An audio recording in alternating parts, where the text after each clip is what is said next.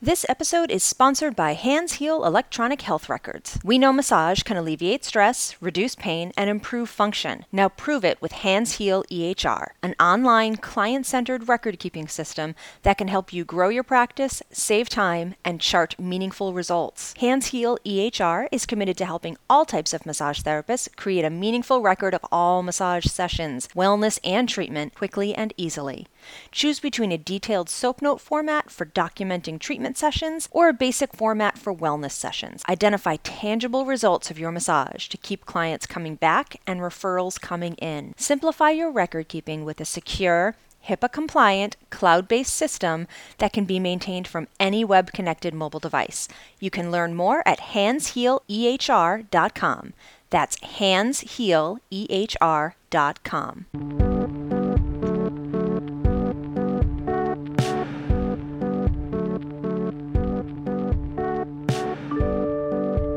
Hello, everyone. Welcome to the Massage Business Blueprint podcast, where we discuss the business side of massage therapy. I am Alyssa Haynes, and I am here super excited and a little nervous to have our very special guest today, Diana Thompson. Hi, Diana. Hi, Alyssa. It's great to be here with you. Thank you. Everyone, I want to tell you a little bit about Diana. And I feel like this bio is just absurdly shortened because Diana has done so many cool things that in order to give a bio, we would need a whole hour into itself. But let me give you a really brief overview. Diana has been a licensed massage therapist for over 30 years, which kind of makes her one of my heroes. She has a private practice in Seattle, Washington, treating acute and chronic pain disorders. Diana lectures at massage, acupuncture, midwifery, chiropractic, physician, and physical therapy conferences internationally, and is a consultant for massage therapy research with the Research Institute at Group Health Cooperative in Seattle. Her newest endeavor, and we're going to talk about it more specifically later, is Hands Heal Electronic Health Records, a patient-centered web-based EHR for massage therapists. She has a new book, Integrative Pain Management, Massage Movement, and Mindfulness-Based Approaches. And she's also the author of Hands Heal, Communication, Documentation, and Insurance Billing for Manual Therapists, which is now in its 4th edition and is probably one of the books I most recommend for massage therapists. Diana is a recipient of many national awards, including the President's Award for AMTA, Massage Therapist of the Year, One Concept Humanitarian of the Year from Performance Health. And weren't you the president of the Massage Therapy Foundation at one point too, Diana? Yes. Yeah, I thought so. I thought that one was left out of there. But let's turn it over to Diana to tell us a little bit more about her journey through massage, which has become the favorite part of these interview podcasts for me. Diana, how did you get into massage more than 30 years ago? Well, it started in high school, if you could imagine. So I used to line up all my friends in the rec room at the apartment building that I was living in and line them all up on the floor, face down, and I'd go from back to back to back massaging everyone in the complex. So kind of crazy. How did you even know what massage was at that point? Like as a teenager, had you received massage or just seen? No, I have no idea. There was someone that said, "Hey, would you rub my back?" And it was so much fun that I just started doing everyone, and someone would tell someone and then they would show up. And as soon as I got home from school, word got out and they were all lined up waiting for me. Nice. So where'd you go from there? Well, in college, I worked in the gym handing out towels. That was my official job. And the athletic training room was right next door to the cage where the towels were. And the laundry was done. And the athletic trainer would bring me in to massage people. I was learning how to tape people, but I was still tearing the tape with my teeth. And so he wouldn't let me tape anyone. And so I was just doing the massages and having a good time. And I was pretty well known in the athletic training room because I played rugby. So I was injured all the time.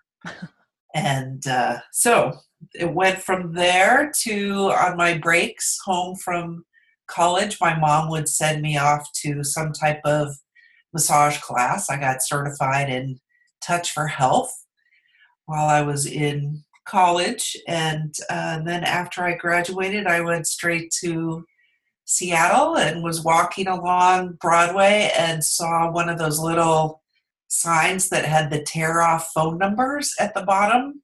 I don't know if you really remember Like an that. old school flyer? It was so old school flyer because there was no internet, nobody had cell phones. You would tear off this phone number and take it home with you to make the phone call. And it was for a massage clinic. So I went to massage school in 1983 and got licensed. So that was the beginning of my official career. So you got licensed, and what was your first gig in massage? I was working at a massage clinic in the university district that had kind of beads in the doorway kind of thing, and a clothing optional sauna downstairs, and it was very hippie, very new age. It was not at all suspicious sexually, but it was a very, very new agey sort of clinic. And I was there for a year. And meanwhile, I would work on the weekends doing sporting gigs. So softball teams, rugby teams, sailing team. I had a professional track athlete that I worked on. So that was just the beginning. And then in 1985, I started my own clinic. Wow. So And, did you start your own clinic like straight up by yourself? well, there was a chiropractor downstairs, and she and I became very good friends. I had been in a couple terrible car accidents where one I went partially through the windshield, and the second one I just shattered the windshield with my head because it was also in the day way back when there were no seatbelts in cars. Yeah, I remember those days. Yeah, right. I You know just it all seems bounce around in the back seat. Whatevs. It's fine. You can ride in the back of the wagon with your face pressed against the back of the glass window. It's good times. yeah, yeah. So anyway, that's what got me in to see a chiropractor, and she got me doing massage in her storage room, and then the upstairs came available, and I rented the whole upstairs from her clinic. And in 3 years, I had 17 massage therapists working for me. Wow. So you ended up running a really big place. I did, and we did nothing but injury massage. So we worked with mostly acute traumatic stuff. I didn't really get into chronic pain until much later. What was it like working in injury care then? Were you dealing with insurance reimbursements at that point, or did that come later? The first time I could bill insurance was in 1986. We were doing car accident billing and workers' comp, and we didn't start billing major medical until 1988. Wow. But yeah, we were billing insurance for years and years and years up here. So it's a common thing for us, and we're pretty dedicated to it because access is everything. So at what point did you get more into chronic pain stuff and research and some more of the stuff that you're doing now? Well, I wasn't getting older, but my clients were, and so things were happening that um, just really kind of took me in that direction. They were getting knee replacements and hip replacements and all kinds of orthopedic stuff. And down the street, there was a really big cancer treatment center that got built. And so we were getting a lot more post-surgical work with cancer. So the shift kind of went two different directions. So the acute part kind of went towards post-surgical work, and the chronic part went to orthopedic surgeries with older adults.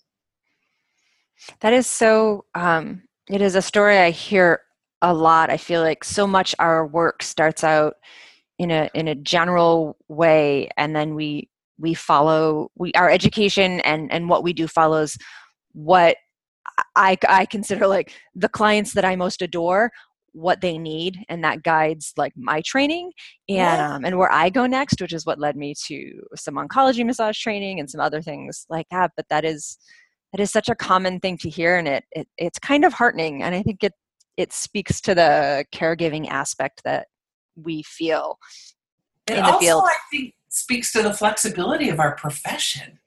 Yeah, you can go anywhere and do anything with this, and you can find some way to help anyone on your table with skilled massage. But whole other podcast episode we just like piloted right there, Diana.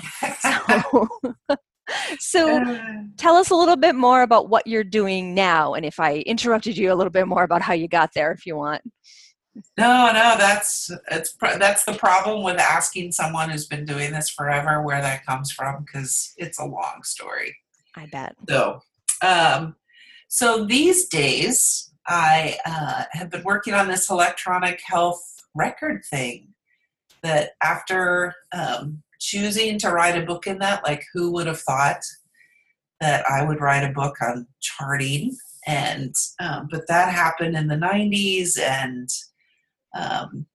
then in the 2000s, it was like adding insurance into it and more communication stuff and how to do expert witness testimony and, all kinds of things made that more and more interesting and complex for me anyway. And then the government just really shifted and started thinking about how to be more transparent in healthcare and how to communicate more broadly, because there was a lot of expense just in redoing care.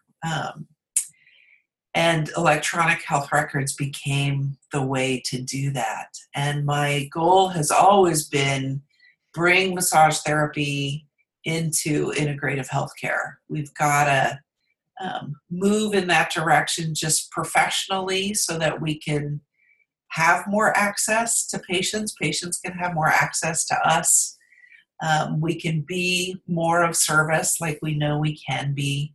And we don't have to lose our individuality and our ability to take care of people from a wellness perspective.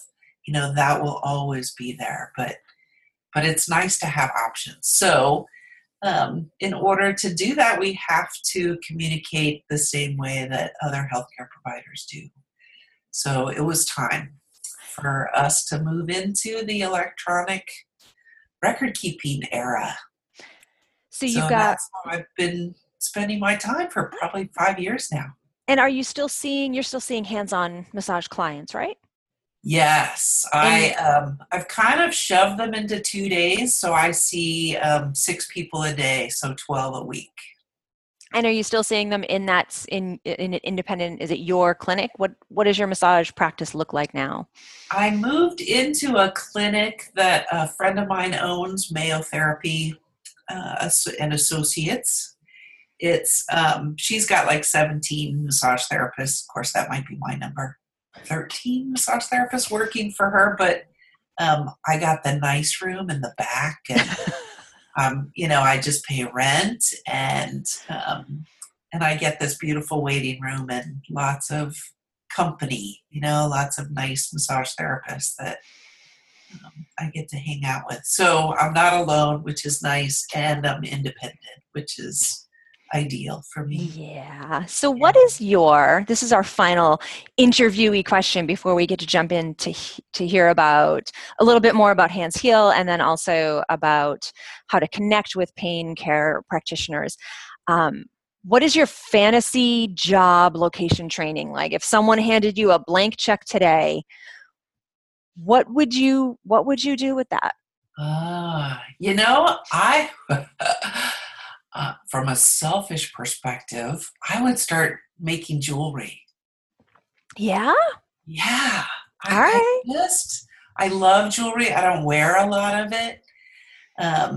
But I love beading, but I would love to do metalwork or welding. I would totally get into welding some big sculpture type things and maybe putting some semi-precious crystals, big ones in the sculptures. And I would love to work with my hands and metal. That's awesome. I have a nephew who is just about to complete his vocational training for welding, and I want him to show me things. That sounds really, really cool. I took a little intro class and totally fell in love with it. It's very kinesthetic and intuitive in that, you put that big mask on and you can't see anything. You can't see what you're working on. It's too dark and you just have this big bright light in front of you. And I just found that it was really easy to go from people to metal. I have to say, you're the first person who has just completely surprised me with your answer. So thank you for that. Hey, you're welcome. All right, we're going to bounce into our halftime sponsor, which y'all probably already know is Hands Heal EHR, which is an online client-centered record-keeping system that can help you grow your practice and save time and chart meaningful results. Hands Heal electronic health record system it's easy to use, it's comprehensive, and you have an option. You can use simple wellness notes or more detailed treatment notes, whatever's going to work best for you in your practice. You can track progress with pre and post session pain, function, and mood scales. You can eliminate paper files and file cabinets from your office. You can store images and range of motion videos too. It is accessible on any internet connected device. You can link it to scheduling and payment systems. It is secure and HIPAA compliant. And I think HIPAA compliancy is probably the second or third most common question we get when we start talking about these kinds of systems and any kind of system. It is only $25 a month. And if you want to learn more about it, you can go visit handshealehr.com. But Diana, since we've got you, and since you created this, I'm guessing out of your own necessity, you kind of already mentioned that, tell me a little bit about what I missed and what you really want people to know about this system. Well, the thing that I think is the coolest about it is that clients log on before and after their sessions to complete these scales. So we know to track pain, we could do a 0 to 10 scale, whatever, but really function is the most important thing. People will do whatever they can before they hit their threshold of pain. So if we just track pain, it's going to look like it's the same every time we see the person. But if we track function, maybe getting dressed and driving to work gets them to their pain threshold. And then maybe it's playing catch with the kids in the backyard. And then maybe it's, starting to go back to exercise where they hit their threshold of pain. So there's all these levels of progress that we could be noting. The other thing that's really important is to track mood. I think we start to get a little worried if we're saying anxiety or depression or even stress. But mood really kind of captures, how is this pain making somebody feel? How is it affecting their daily life and how they feel about themselves? And although we can't therapize someone, we can certainly track how it's affecting them emotionally.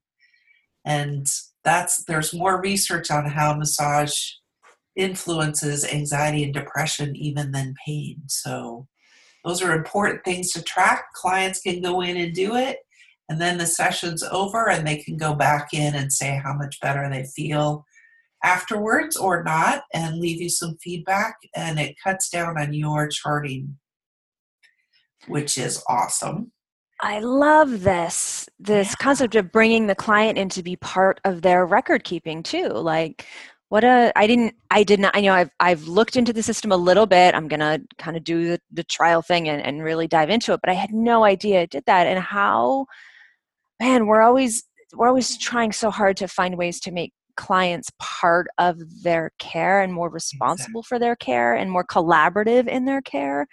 And to take people who really want to feel better and give them a tool to help them record that and help us is brilliant. I had no idea that was in there. Yeah, and I think it's easier than having them write a journal. Absolutely. Because it takes, 2 minutes for them to Huh. do it before and after, and yet it'll make such a difference, and it gets them really committed to their wellness. Sweet. And again, everyone, you can learn more at handshealehr.com. And of course, we'll have a link to that in our podcast notes. So let's transition into the real full topic that brought you here today, which is how to connect with pain clinics and other practitioners treating people with pain. So what advice do you have for us on making those connections and nurturing those relationships? Well, I kind of want to start with how big the news is right now, how prominent the news is displaying this opioid epidemic, that it's really a big thing and it's a problem.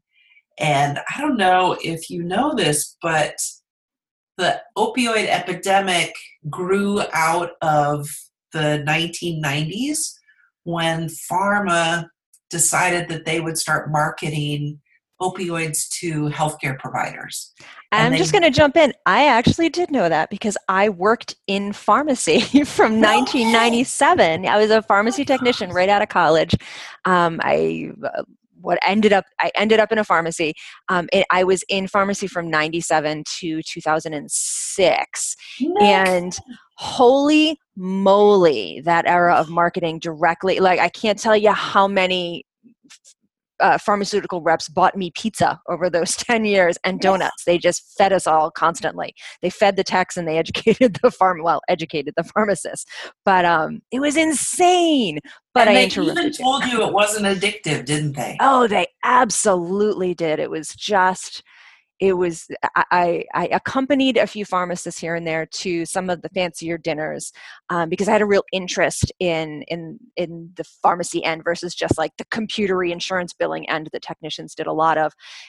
So I went to a few of the fancy dinners and heard a lot of their shticks and their lectures. And they absolutely said that it wasn't addictive. Yeah. And things like this is not addictive and it helps your patients stay ahead of the pain. Which, Yes. when you're heading into some procedure and you're fearing the pain of it, that was, and they taught pharmacists these lines and we believed them in a lot of ways. And but validating that, and it's so nice to hear someone say that out loud, but I'll let you get back to your background. Well, and thank you for validating that. I mean, I read this stuff. I'm reading the research on opioids all the time because I'm fascinated. And I'm just shocked that they would say that. And so just to give you the numbers, 11.5 million people annually misuse prescription opioid medication. Oof. Million. And 42,000 died every year from opioid overdoses.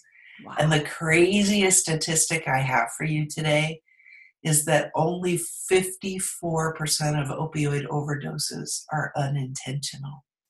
Oof. Yeah. And, it's difficult to document suicides with overdose because it can go either way. But what they're saying is that there's a huge percentage of people who cannot live with this addiction and they don't know what else to do. And so they take their lives. So whatever you think about drug users, these are our grandmothers, our mothers, our kids, people who get hooked on pain medication because of some trauma or illness or accident, some injury, and they end up committing suicide with overdoses. It's horrific. So one thing that I like to say is it's not an opioid epidemic. The epidemic is pain. So what's going on that so many people are in pain because they're even having difficulties with NSAIDs. So 100,000 people in the United States went to the ER because of NSAIDs.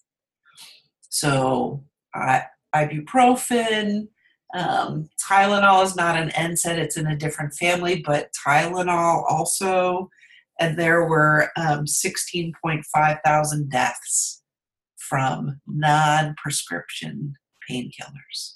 Oof. So 1 in 10 people in the United States and globally have chronic pain, and it costs the United States $635 billion a year. So just all of that to kind of say this is a big problem. And this is completely in our wheelhouse. This is what we do. We work with people in pain. And what I think is really important if you want to start marketing yourself to pain doctors and pain clinics is to understand chronic pain, understand what it is and how to work with it. So I just want to help you understand it a little bit before I talk about how to market yourself, because that level of knowledge goes a long way. Excellent. When you're talking with doctors. And I think that's a really big stumbling block for a lot of us. I know that it is for me, like feeling completely not confident in expressing to another healthcare professional what I know about pain and how massage can help with that. So I am excited about this background. Yeah, thanks. So they have found that people with severe pain have worse health. It's not a leap to go there, but their stress is worse, their posture is terrible, their ability to function in daily life is decreased. And then it leads to, and this is something I don't think we always think about, fear of movement and isolation. So chronic pain is really a biopsychosocial issue. It's a very complex condition. It's not just the physical. We're dealing with mental issues. The fear of movement is a big one. The physical issues, of course, but also the social issues. Once you start to not want to do things or move, or you start to isolate yourself, you don't go out, you lose contact with your friends, sometimes your family, and then you're getting out less and less and less, and you're moving less and less and less. So we really want to think holistically, and we want to address more problems than just the original source of the pain. So I think we're really good at finding out where it hurts and working on that spot, but we have to remember that we've got a whole person in front of us. And there was a very interesting study that I worked on several years ago where they compared wellness massage, full body relaxation type massage, to site-specific treatment massage. And you might remember, what were the results? I have no memory of that. Right? It was a little bit ago. I think it was 2008 maybe. And they were the same results. In fact, the full body massage did a little bit better. It wasn't statistically significant, but it was slightly better than the site-specific treatment massage. And I promise you, because I interviewed all the massage therapists that worked in that study, they were good. I handpicked them. And it wasn't like we picked massage therapists that didn't really know how to do treatment massage. Because we're in Washington. We've been billing insurance for decades. People get trained in massage school to work on treatment. And they were good. And yet. So it just reminds me that there's a whole person on the table. Their neurobiology has been completely rewired. So things are not as they appear in the nervous system. And we have to think about the pain being stimulated by any other part of the body. You get this neuroplastic pathway in your system where something just repeatedly irritates one spot. You could stub your toe and your low back would hurt. You could overstretch your shoulders or neck and your low back would hurt because that's what's wired to get stimulated no matter what you do. So we just have to remember, don't cause pain, treat the entire body, and be multidimensional in your approach. So don't just do massage, but make sure you're doing awareness training or some relaxation training, or you're recommending some sort of meditation or relaxation program at home. Homework is really important. And that you're doing some really gentle movements. We have to retrain the nervous system to bypass that overstimulated area and start to stimulate or create new pathways, new patterns in movement elsewhere. Because I also think we start compensating and we get into this compensational pattern that we need to break. So be holistic and be multidimensional. So the buzzword that you'll want to use with doctors is biopsychosocial. You tell them massage therapists have been biopsychosocial therapists for decades, forever, hundreds of years. That's who we are. That's how we work with people. And they'll be impressed because they don't quite know how to approach people that way, how to have their treatments all be diverse enough, holistic enough, so we can add something to the team that they don't already have. So enough background. What I also want to talk to you about is what you need to know. I did a survey when I wrote the pain book. I did a couple of surveys. So we had 23 authors in the book, and each writing about a different discipline, a different massage movement or mindfulness-based approach to treating pain. So I gave them all this survey, and they were to hand them out to the healthcare providers that referred to them and to the patients that came to see them. And one of the questions that we asked was, why do you refer your patients to this massage therapist or this yoga teacher or whatever? And what stops you from referring to anyone else? Why is it this person and why is it not other people? And two crazy answers. Well, one made sense, but the other one was totally crazy. The reason they send them to that person was because they got a massage from them, and that made them feel comfortable. And I just think that's a little crazy because they don't do that with cancer patients. They don't do that with somebody who's got irritable bowel syndrome. Hey, go see this gastroenterologist that I went to. He's great. So they do it based on respect and reputation.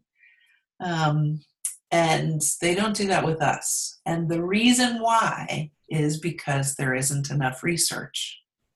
And yet, there's only, what do they say, 17 to 20% of medical treatments are research-based. True. I know. And yet they keep saying, well, it's not evidence-based. It's not evidence-based.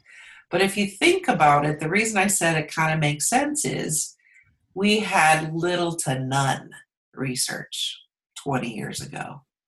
But in the last 20 years, we've got a lot more research. In fact, the Massage Therapy Foundation petition, that's not the right word, went to the Samueli Institute, asked for a systematic review to be done on pain. And when they started investigating it, they found so much research, they did 3 systematic reviews. And they were able to do 2 meta-analyses along with those systematic reviews. So that's huge. That says a lot. So know those 3 systematic reviews. You could Do nothing else but take those 3 with you when you start asking for referrals. So read them, understand them. They're available on the Massage Therapy Foundation website. They also have a database of the 100 research articles that those systematic reviews are based on and the meta-analyses. And we'll totally have a link to this in the podcast notes as well, everyone. Right on, because it's money right there. That is gold for you. The other thing you have to do is document. Document. If it isn't written down, it didn't happen. You've got to have some evidence, some clinical evidence to show that what you're doing is effective. You, not everybody else, but what you're doing is effective. And they're not just looking at pain. They're looking at function and they're looking at mood because that's where the research is. So you'll want to get a system, number 1, that's electronic, number 2, that does measurement scales.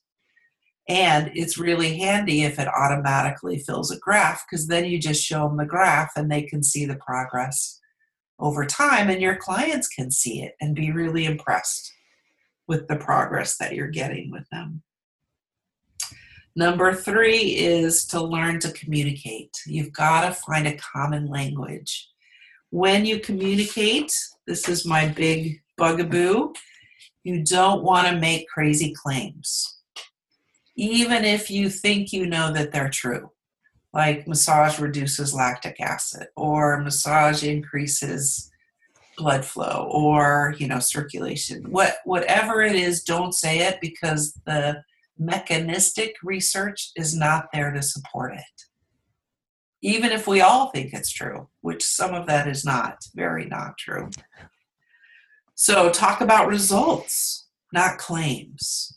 So talk about the fact that they can now exercise. Talk about the fact that they're sleeping better and say how much better. Talk about the fact that they're driving again, walking again, having sex again, that they're able to be independent again. So all of those things are really, really, really positive results that make a big difference. So there's no need to make claims that you can't substantiate. So those are my 3 big pieces of advice. Know the research, document your outcomes, and find a common language to communicate with, which is results. So we get a question pretty frequently, which is massage therapists who feel really overwhelmed by all of the new pain science, and they may have participated in conversations online that have been super aggressive one way or the other regarding evidence-informed practice and charting and pain science, and feel completely scared to say anything, and feel really unprepared to talk to clients, and never mind other healthcare practitioners, about claims and results. Where do you send someone to start? Let's say you've got a new therapist out of school, and their school didn't provide this kind of background, which most don't, and there's just that's a whole other episode. Sorry, I almost tangented there. But or even a practitioner like me, who I've been around a while, but I haven't done. I don't feel like I know enough to be able to speak in an educated manner. Where do you send me to start? Yeah, I think to start, I'll start with the research side, because that's my most recent background. I want to tell you the difference between a systematic review or meta-analysis and a case study, for example, or even a small pilot study. With a systematic review, you're taking lots and lots of articles, research articles that have already been published, and determining how valid they are. You grade them You give them a particular level, and then you can make broader statements about, oh, massage can help with post-surgical pain, for example. That's one of the articles. There was general pain, post-surgical pain. What was the other one? Maybe cancer pain, I think. And so if it's a meta-analysis, that's the highest level of critical thinking or evaluating on existing research, or a systematic review, which summarizes research but also grades them. You're standing on pretty firm ground. So I wouldn't look to a literature search or even look and see what's out there and grab onto anything that you see, because you'll find as many things pro massage as you will con massage. So it just depends on what somebody is looking for. You'll find what you're looking for. But if you go straight to the top, the highest level of research, that's where you want to hang your hat. So the systematic reviews and the meta-analyses that the Massage Therapy Foundation funded are the place you want to go. So stick with those, really. I think if you could just talk about the clients that you have, then you're also in pretty safe ground. Just don't exaggerate. So talk about what you can, but don't leave out what's wrong. I think that's the other thing about those bigger research studies. They really evaluate what went wrong with the study, what possibly skewed the results, so that the next researcher can do a better job. And I don't think we always think that way. We have to be critical about what we're doing and what we're talking about. The more honest we can be and say, well, I think they got better because they suddenly started going to yoga class at the same time, or they got worse and I'm not taking it personally because they decided to run a half marathon for the first time in a year since their injury, or whatever it is. Just really look at the other influences at play and be honest about it. So don't think you have to have a huge result or say something really big to be respected. That is a good start. You've given me enough to start with. Okay. This has been so, I so appreciate, I need to hear these things, and I need to hear them in a variety of ways and from a variety of people who guide me through it and hold my hand through it in many different ways. And I so appreciate your approach, and that's helped me absorb a lot more. And I think that hearing more about how to talk about pain and how to talk about pain science and how to talk to other practitioners, I think I absorb more every time I hear it in a different way from someone else. So I very much appreciate you giving me a lot more to absorb, and I am really confident that our listeners feel the same way. Anything else? Any final thoughts you want us to end on? Yeah, I think when you're approaching doctors, whether it's in a pain clinic or a cancer clinic or just doctors that your patients or clients already have, ask what you can do to help them. This is not about you selling yourself first.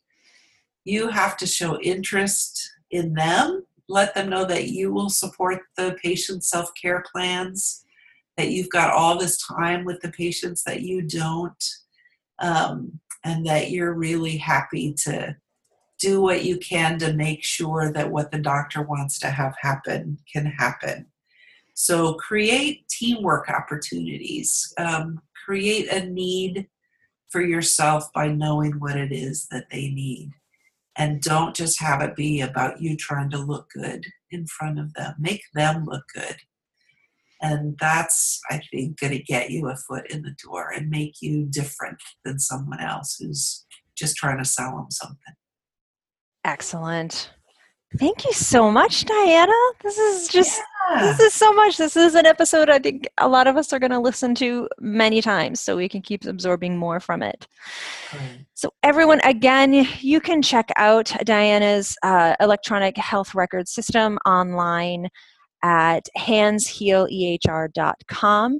And again, we'll have all the links to that at the podcast episode. And you can find that at massagebusinessblueprint.com. And you click on the little podcast tab and you will see all of our 150 something podcasts up to this point, the past couple of years worth of podcasts. And you can see all of the notes and links and resources that we've put there under Diana's episode. That's all I'm going to say. This has been enough, and I don't want to give anyone any more information that might overfill their brains. So thank you again, Diana Thompson, for joining us. Yeah, you're welcome. Thank you for having me. Thanks, and everyone have a really wonderful day. Bye.